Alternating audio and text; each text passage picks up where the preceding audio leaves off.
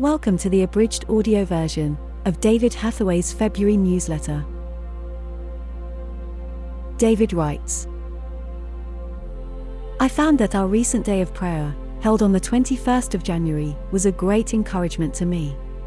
Spiritually, I found myself, personally at the new level I am seeking in my ministry, a closer fellowship with Jesus. I know that we can still go a little higher, but it's getting better all the time.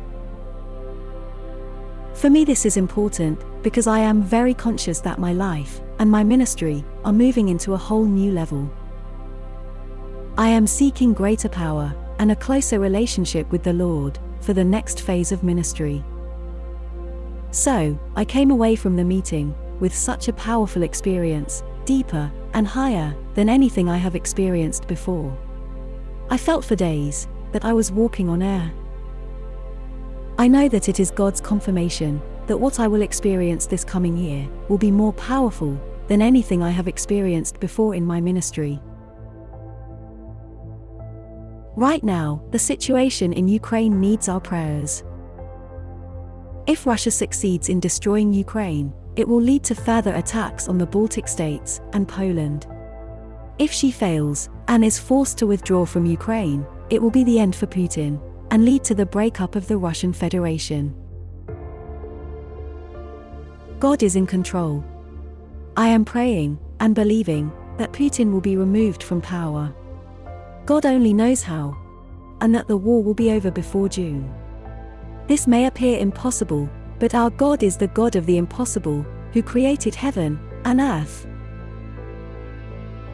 As you know, I was in Ukraine over the Orthodox Christmas. Our staff there are under a lot of pressure, but the work continues.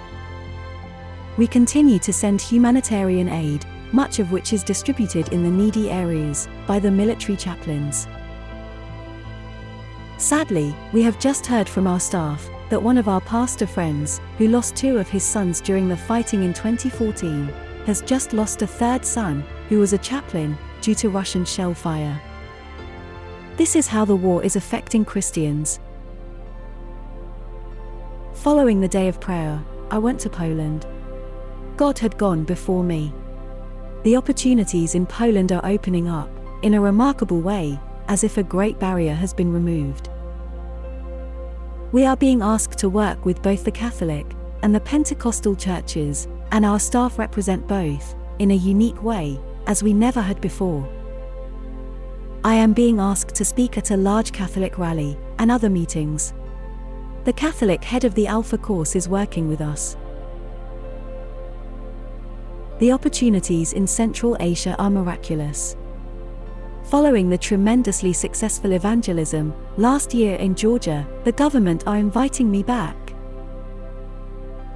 In Armenia, we are expecting to have a national day of prayer, with all denominations, at the end of April. In Uzbekistan, I am booked for meetings March 24th to 26th. If we ask God for the right connections, we will have the support of the government and local TV. It needs prayer, but a door is slowly opening. In Kazakhstan, which is now reopening to the gospel, we are planning evangelism in 4 cities, probably in July and August. God has given us a clear strategy, which worked in Ukraine. Interestingly, 30 years ago, we simply evangelized in stadiums and large venues, which opened the way for revival and planting new churches. Now, together with the churches, we are able to use strategic prayer, combined with evangelism, to reach even more.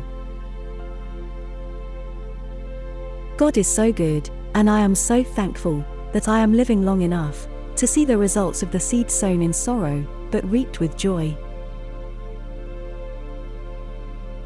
Be encouraged, God is at work. I am experiencing it in my life, even more as I get older. There is always opposition, but significantly, I have always found that, if Satan attacks, it means that something big is about to happen. We need your support both in prayer and with finance. Our income is growing slowly, but our program is larger, and costs are higher, so we value your continuing support more than ever. We are all living in a difficult time economically, but the seed which you sow will reap an even larger harvest in eternity, because God Himself will reward you. You and I together, as partners and co-workers in this vital ministry, are about to experience something incredible, exciting, and powerful. I can't wait to see what it is. I thank God for you and your gifts. May the Lord bless and keep you and answer your prayers.